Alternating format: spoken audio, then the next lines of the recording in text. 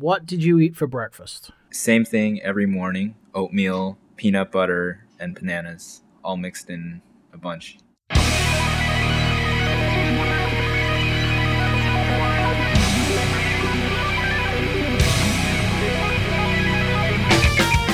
Welcome to Music on Your Own Terms, the podcast that aims to help musicians develop an entrepreneurial mindset through interviews, as well as discussing resources, concepts, successes, and more. Providing a platform to talk about negative emotions such as anxiety and depression in order to help overcome them in the context of music and reduce the social stigma. This is episode 119.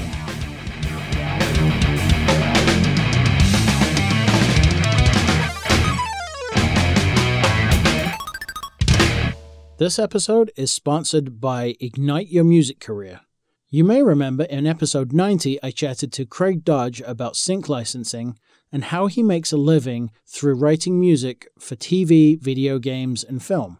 Musicians all over the world subscribe to Ignite Your Music Career and earn more royalties, more upfront sync fees, and more recurring revenue from their music. Whether you're a composer, singer-songwriter, band, beatmaker, or instrumentalist, your music can be earning you more money.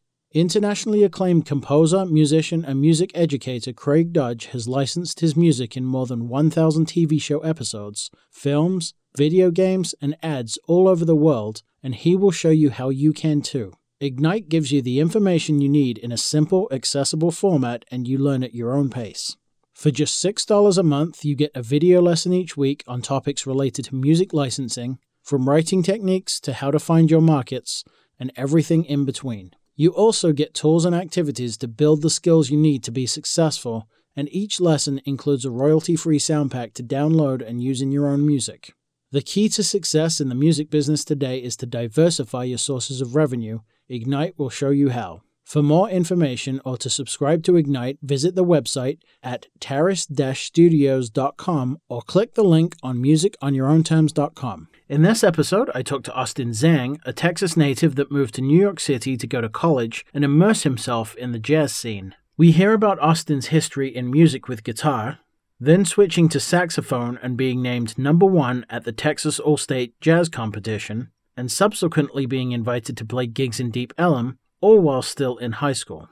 We also hear about the entrepreneurial drive that most likely stemmed from seeing his parents' property investments, an experience which led him to create a production company that offers a digital venue helping local jazz artists make a living from paid streaming concerts and help expose New York jazz to the world. Austin's story is extremely inspiring in terms of musical drive and ability, but also successfully pairing that with his business sense and entrepreneurial spirit. I look forward to what Austin will accomplish in the future.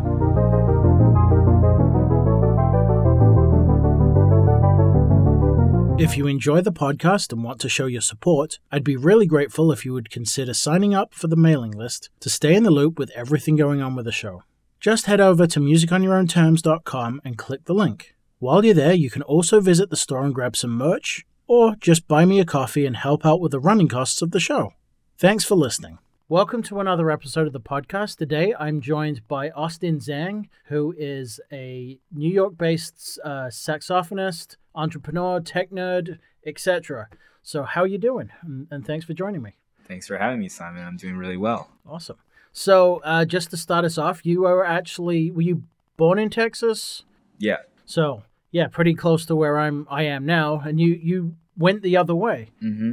I moved down here to get away from the snow, and you moved from Texas to New York and inadvertently got the snow. So how's that been? I mean, this winter is pretty brutal. Not as brutal as Texas, though, so you ended up getting it. Remind me again where you're based? I'm just west of Fort Worth. Okay, west of Fort Worth, okay. So, as of recording this episode, last week was Snowmageddon for Dallas-Fort Worth, and it was pretty brutal. Yeah. So, but I'm used to it to a point. I just didn't really want to experience it again. So, yeah, the infrastructure is not, though. No, down there. It's just not suited for this. But anyway, so if you wouldn't mind, let us know what you do and what it is that you're that you do in music. Right. So let's see here. I was a small town kid from Texas, from Plano, Texas, a suburb of Dallas, and I was your average person. I was doing sports and whatever, and then I got somehow roped into. I was playing classical saxophone in the band, and somehow I ended up doing really well in the world of jazz. It wasn't anything my family ever did, or encouraged me to do, or had any knowledge about, but somehow that happened, and I ended up doing really well and excelling and going through all these beautiful camps and educational experiences through high school. I ended up studying jazz saxophone here at the Manhattan School of Music, where I've been for the past 3.5 years. And since then, I've gotten more into a couple different areas where I've now been exploring a lot more electronic music. I play the Akai Iwi 5000, which is an electronic wind instrument. And I've been dealing with a lot of MIDI and, kind of very 80s fusion influence type of music. Jazz and swing, Charlie Parker, John Coltrane, all those influences are still there. And now I'm a business owner who presents a lot of artists through my home studio. Yeah, and I read in your bio that you used to, talking of entrepreneurship, you used to drop ship saxophones in class on eBay. Yeah. So how'd you get hooked up with that? I just always had that kind of bone in me where I was always looking to make money, even though I really didn't need to. I was fed and sheltered and loved and had a supporting family, but for some reason I always felt like I needed to make a buck. Right. And given my knowledge of saxophone mouthpieces, and I was a gearhead at the same time too. That helps. Yeah, we're back in high school. Now I don't really care so much, but definitely back then I was browsing like the forums. I was reading up on every new mouthpiece, so I had kind of like a specific knowledge, if you will, about like what pieces, what saxophones are what, and what they're worth. And then I would scour eBay or forums, really just for fun, and I would want to buy them, but I knew I didn't need them. So the way I started justifying it to myself was like, hey, I'm going to buy it. I'm going to play with it. I'm going to mess around with it, see what it's like, but then I'm going to flip it for a higher price. But so it started off as flipping, but then sometimes I would drop ship it, not totally legal, but I was like, it's probably legal, but not totally ethical. I was like 14 or 15, and I would like see a killer deal like on one place, and then I would list it as if it were my own, like on another forum or something, and then I would get the sale at the higher price, give the shipping information to the other seller, and I would this is the type of thing I did for fun, like you said, during class.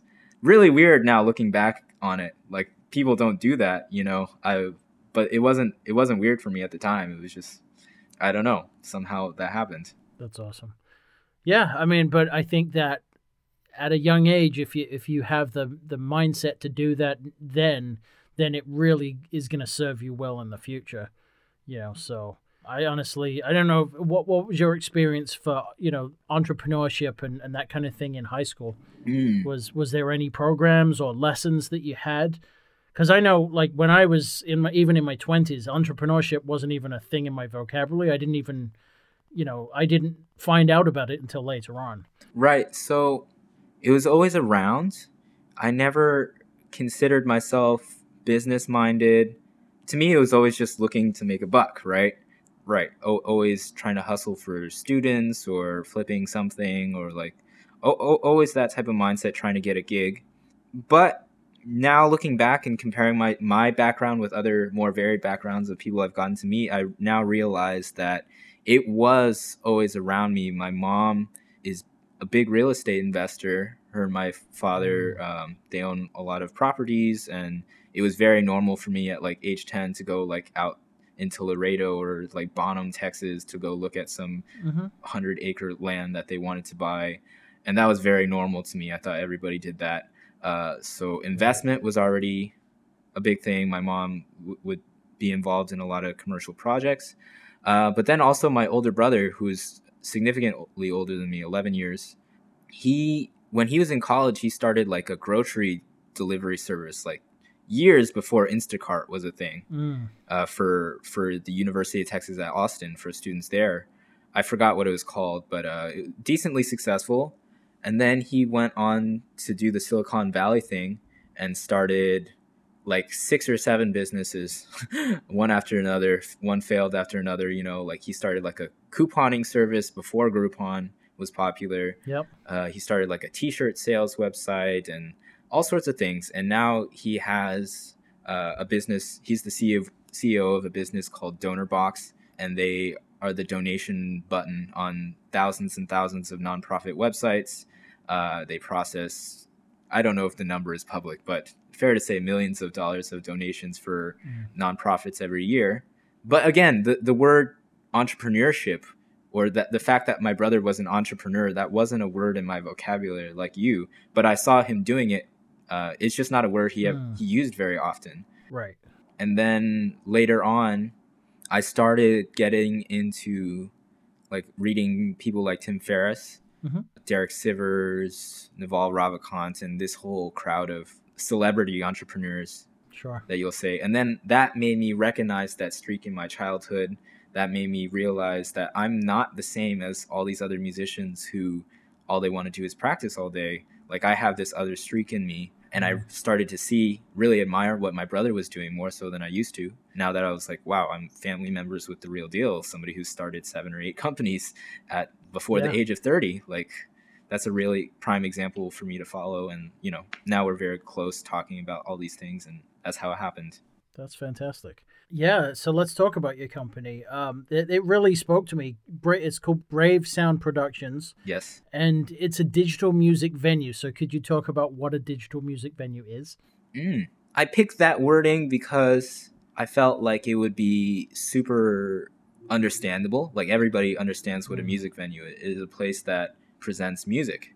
And we just choose to do it via live streams. We don't. Well, part of it is we started it at like the peak of COVID. So that wasn't even originally the plan.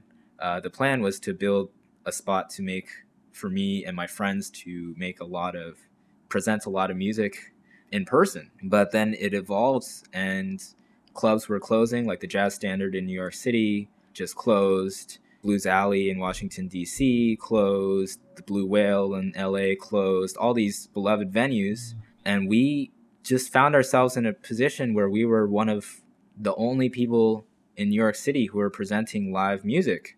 We were doing it digitally, so we do live streams. We also have a podcast where we interview New York City jazz musicians. But we really try to make it a curated communal vibe. Like the owner's face, with the owners or co-founders, me and my friend Mike, we write every email newsletter ourselves. Every artist we present is somebody that we have a personal relationship with. All the photos that you see on the website are something that either him or I have taken. So we're trying to foster a scene, really, is what we're doing. And on that, I did read part of the spiel on your website was saying that the jazz scene has kind of almost faded away because, you know, there's the video content isn't like other genres where everyone's got professionally shot footage and, you know, they're doing the online thing, whereas jazz musicians have kind of just not really paid attention, the gist is, and you know, you see crappy shot YouTube videos of someone's cell phone. What my question is, I don't know if you're familiar with the jazz fusion band Marbin. I interviewed them a little while ago, and they were saying basically that the jazz community, from their perspective, was it was very curated and it wasn't free to evolve, and they found it very stifling, and they couldn't get on shows because they're not strictly jazz, let's say. So do you think the older jazz community is very elitist in terms of not wanting to go with the times and just wanting to be how it's always been and not get onto the internet properly and get pro shot footage? Is that a fair statement? I don't know if I would use the word elitist, but they're very protective of who they put on a pedestal. Like, it takes a lot to get a spot at the Village Vanguard, let's say, or at Smalls Jazz Club. And the way, my understanding of how it happens is it is a very elder revering tradition, right? Sure. We do value innovation and originality. That's definitely core values, but really we love our elders. Charlie Parker and Dizzy Gillespie, they revered Lester Young and Coleman Hawkins. And then Sonny Rollins and Train, they revered Dizzy Gillespie and Charlie Parker, and then so on and so forth. So we have that tradition, right? So my impression of the way you get selected into be one of these premier presenters is you have to be picked by one of these elders and they have to see you. So, I mean, I know your audience isn't strictly jazz, so it feels weird kind of like dropping these names. I know I come from a little bit of a different community, but right now there's a vibraphonist. Well, let me back up. Smalls Jazz Club, a very famous jazz club in New York City, arguably the most famous. And I had the opportunity to have a brief conversation with the owner, Spike Wilner, and I've asked him point blank, like, how do you book this venue? Like, how do you decide who gets the gig and who doesn't, right? And his response was, like, you have to get picked. And he used as an example this vibraphonist who's very popular right now, Joel Ross. He's pretty much my age, maybe a couple years older. He's like 24 maybe, and he just got signed to Blue Note. He's released 2 records that have gotten really great critical acclaim. He's getting all sorts of opportunities. First and foremost, he's a great musician, and that's why. But Spike was saying it's not enough for him to just be a great musician.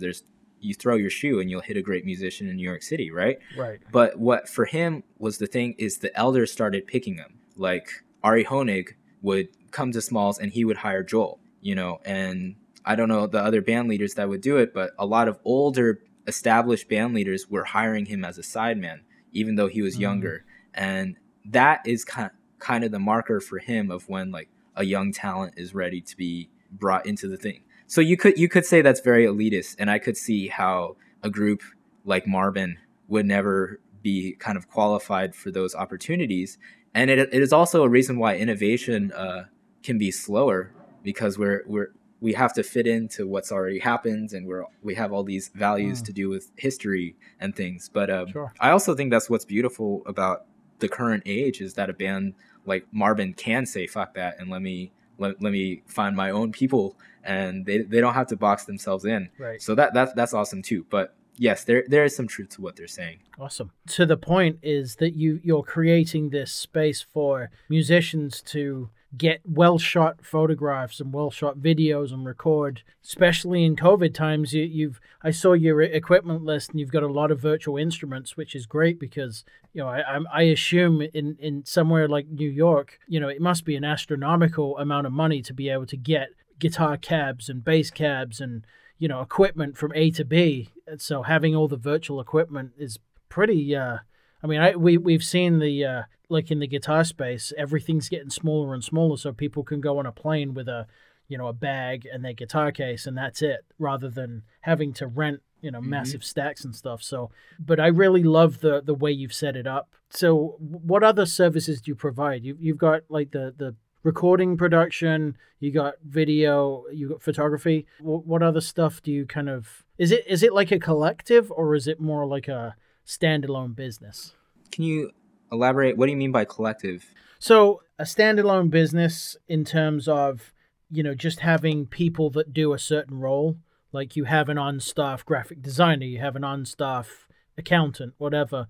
Or is it based on like a collective where you have people that you can kind of sub out work to? Like you have a couple of friends that do graphic design, and you can see which one has time, or that kind of thing. It's really me and my friend Mike. We're spearheading the whole thing. Now we've branched out, and we've hired 2 great individuals who are handling graphic design and social media work for us. But like I said, every photo that you see on the site pretty much was shot by Mike or I. All the live streams you see are produced by him and I. We're up early in the morning setting up gear and doing that. So the service, we do less services, and we're more focused on finding audiences, right? So because of our musical background, we have relationships with lots of amazing musicians. Because of our technical background, we're able to present them in a higher quality, higher fidelity way than they could on their own with their. So it's kind of pooled resources in that way. So we're streaming them and we're selling tickets. I feel very strongly that we shouldn't be giving away live shows. Yeah, I feel very strongly about that. And so that's another thing I take a great deal of pride in my business is I'm paying my closest friends real revenue. And I've provided a platform and a container for people to support artists. Yeah, so that's my value. I'm giving people great art, and I'm helping artists that weren't able to package and reach audiences do so. And I think that is ultimately the role of a venue. Absolutely. That's killer. I was just going to add something about the virtual instruments, because jazz musicians, they tend to be very, especially the older ones, they tend to be very closed-minded about the virtual stuff. In my own groups, like Mike and I, we have this like Roland V drums kit, and we've been playing around with Superior Drummer. I forget what Toontrack Superior Drummer, and they sound great. And we're making all sorts of cool music in an environment where a real drum set just wouldn't make any sense. But if I were to ask most drummers on the scene if they were comfortable doing a show on a virtual kit, they would say absolutely not. Guitar players, some of them are open to using a virtual amp and like headphone monitoring or things like that, but a lot of them still aren't. They want a cab there. I've had pianists that I tried to book. They say like they won't play on anything less than a Steinway Grand, and I say like like no way I'm gonna sell them on like a Native Instruments plugin that sounds beautiful to me. And I've spent lots of time selecting the best samples but it's just not in the culture. We don't play that. We play in clubs on grands on sets, and so part of it is also I have to find musicians who are willing to adapt to this setting. Like really, most of the concerts are shot in this room behind me, so we have all sorts of interesting constraints.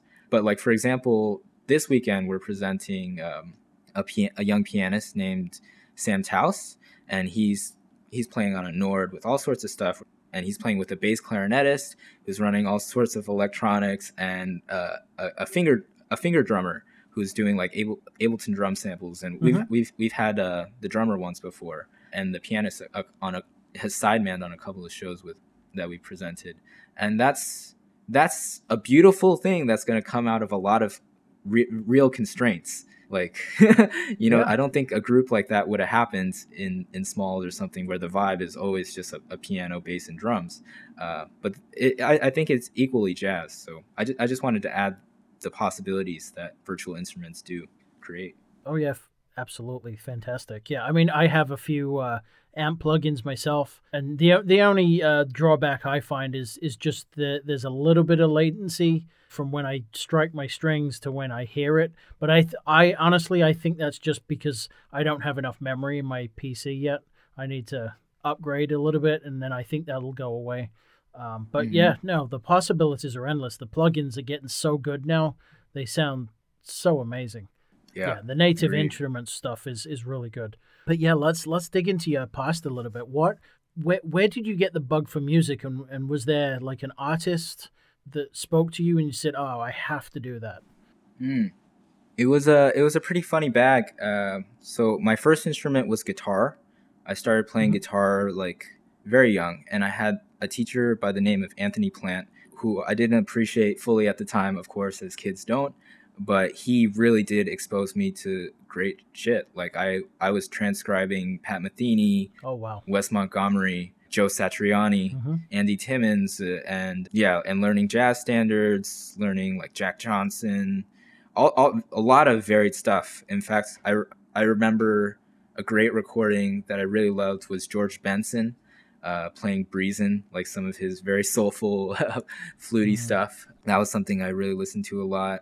I would also sight read, like as a reading exercise, I would read through Bach inventions, and I did end up doing a couple classical things on like nylon string guitar. And again, like now being an adult and looking back, I see how rare and kind of unique that is. Like most people aren't doing stuff like that, at like before the 6th grade. But for me, it was the norm. I had a teacher who just instilled that in me. But eventually the guitar started. I still loved music, but I was starting to listen to a lot more of I picked up a saxophone in the school band, and I was playing classically. But then that caused me to start listening to Count Basie and Marshall Royal, Charlie Parker, Coltrane, and then it became clear to me that I had much more motivation to practice saxophone than I ever did to practice guitar. So essentially, I dropped guitar at that time, and I've spoken to Anthony Plant only off and on since then. Even though I will always be grateful for being that initial seed. Yeah, but then from there it was history. Like, it went so fast. Like, I'll mention that I was pretty new to jazz. I was just starting to read out of like a Charlie Parker Omni book, just learning to improvise, right? But then I went through the Texas All-State competition for jazz my freshman year of high school, and they named me first in the state my freshman year. Wow. Off of a fluke, really, I think, right. Because I got there and everybody sounded way better than me. But that gave me the confidence from being like, hey, I'm just kind of a beginner jazz player. And all of a sudden, my chest was kind of puffing out a little bit. I was like, wow, I'm really good at this jazz thing. I'm like, not just the best in my school, but maybe the best in Texas. And then I started carrying myself that way. I started booking some gigs. And I was like still in the 9th grade, stuff I really had no business playing. And also, of course, people started treating me differently and inviting me to opportunities that maybe I wasn't so qualified for at the time, right? But it may not have been a good thing for my ego at the time, but it was an amazing thing for my musical growth because it just skyrocketed it from there. Once I started seeing myself as one of the best in my age group, at my school, in my area, in my state, practice was just non-optional at that point. It's like this, I'm a great saxophone player. This is what I do.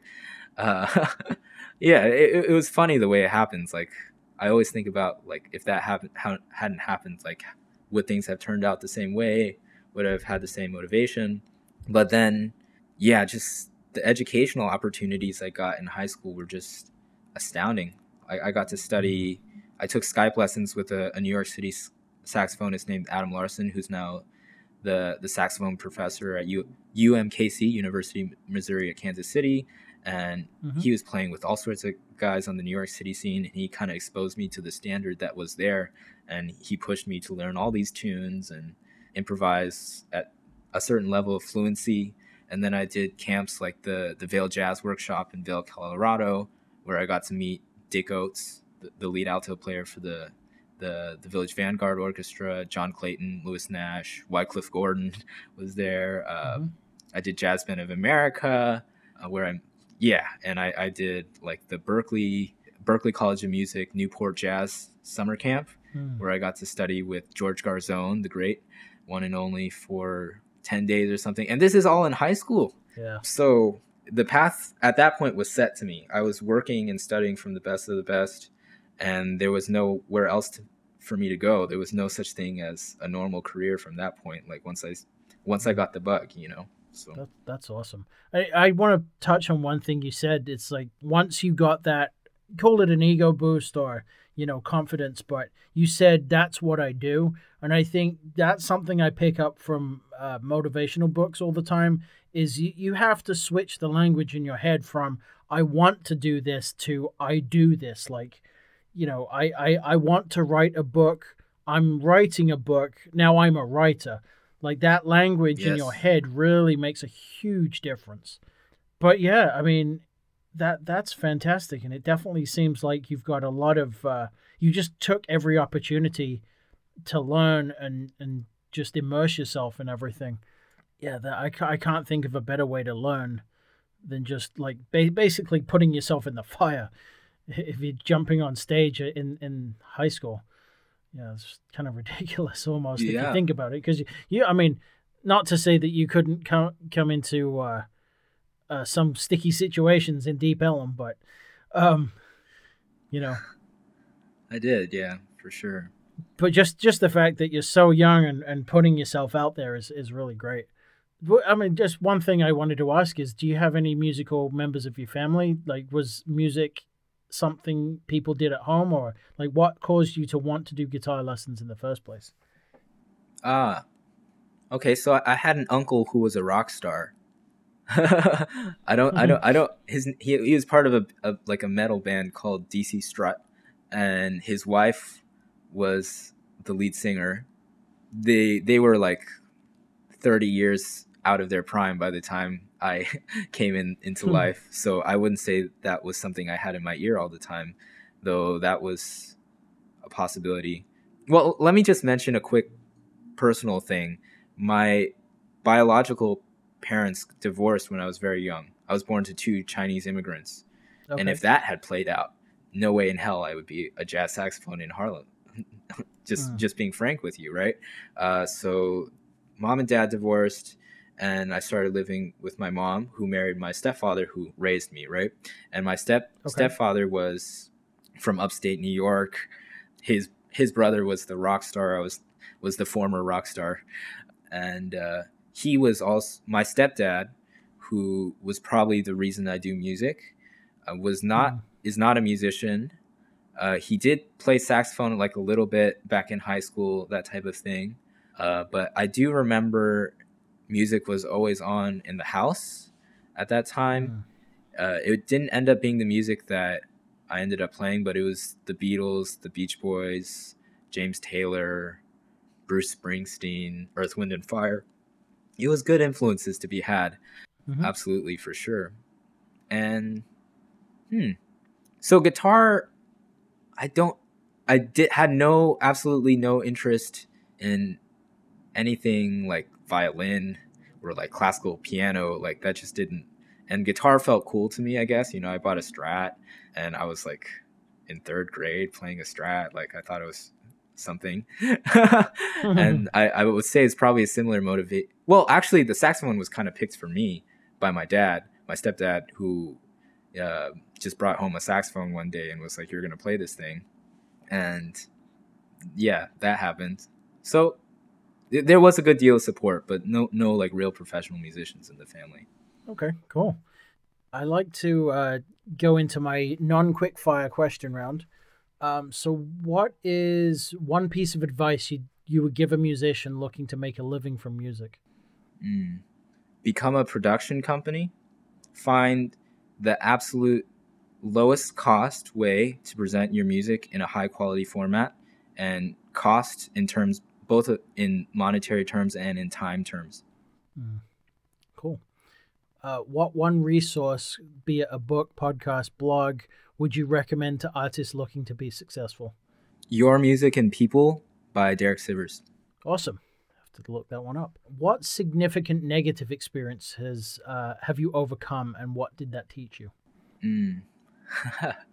Well, I remember freshman year of college, I was very, very much so in a say yes to everything mode.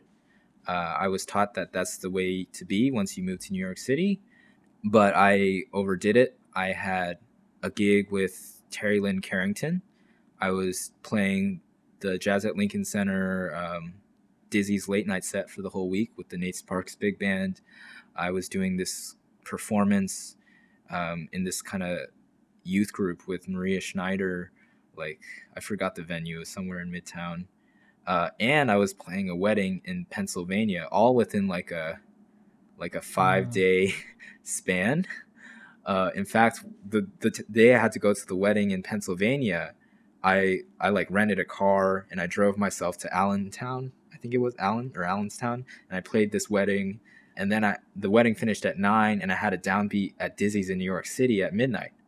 So I hightailed it from Pennsylvania back to New York City to make this gig, and then I had a rehearsal for Maria Schneider for that concert, like in the morning after the Dizzy's late night set, and then like the day after was the Terry Lynn Carrington gig with a sound check in the morning or something like that.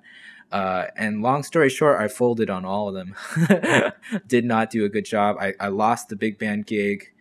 Terry Lynn Carrington, who was like an idol of mine, wasn't really happy with the way the horns were playing.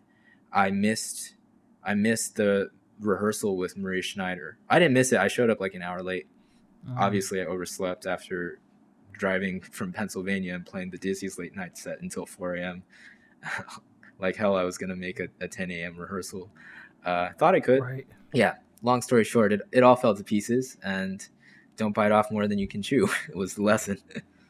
That's good advice. Yeah, you just end up having a breakdown, or, it's not good for your health. No. But yeah, no. Great piece of advice there. What major positive experience has given you the push to follow this journey? Wow. So the previous director of the jazz program at Manhattan School of Music is an incredible vibraphonist by the name of Stefan Harris. And he is one of the, if not the most influential figure in my life, probably. And it's the way he thinks about music, the way he thinks about life, the way he thinks about harmony, communicating with sound, having empathy with your band members, with your audiences, all these different ideas. And I had this one summer where, I don't know why, but he got the idea that I was very into his thoughts, I guess. So I became the person that he would call at any time to bounce ideas off of for like a whole summer.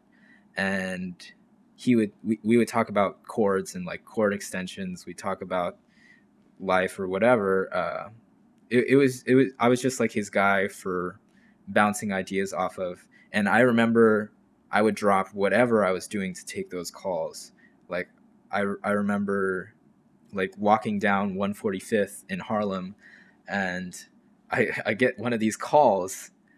And so I just stop and I sit on the staircase and I have this conversation.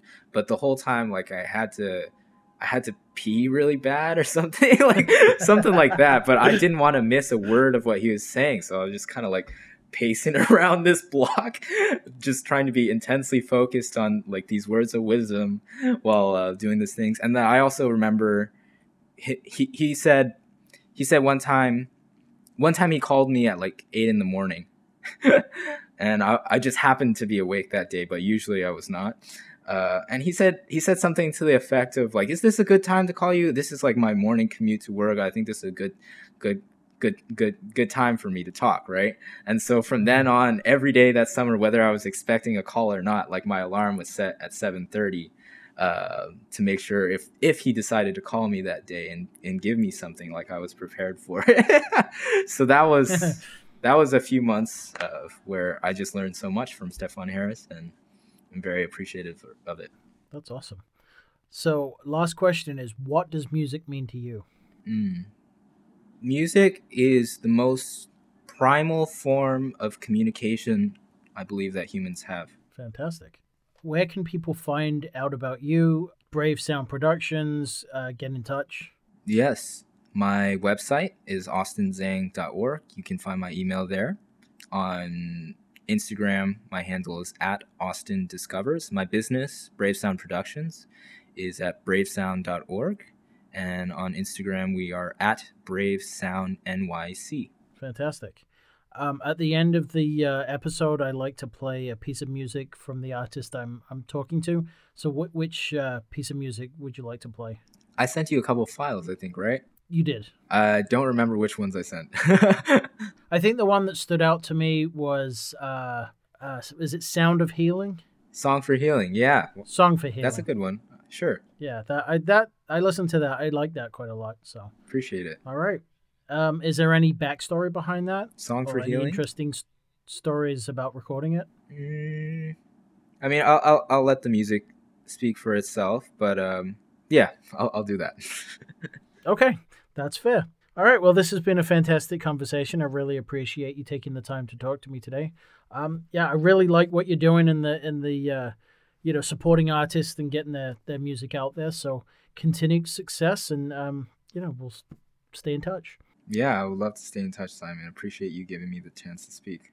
Thank you so much for listening. I'd really appreciate it if you would leave a review on iTunes or your favorite podcast platform, as this really helps get the word out about the podcast, so other musicians can benefit from the awesome knowledge that my guests are sharing. The more the musicians community collectively learns, the stronger we will become. A rising tide lifts all ships. This episode is sponsored by the Skinny Armadillo Printing Company in Fort Worth, Texas, offering a full range of apparel decoration and promotional items such as screen printing, embroidery, laser engraving, and much more. The Skinny Armadillo is now offering a merch fulfillment service including on-demand printing and a custom-built web store so you can concentrate on your music and running your business as a musician. Visit theskinnyarmadillo.com or call 817-546-1430 to learn how the Skinny Armadillo can help you take your merch to the next level. Keep pushing the needle and be excellent to each other. This is Austin Zhang with Song for Healing.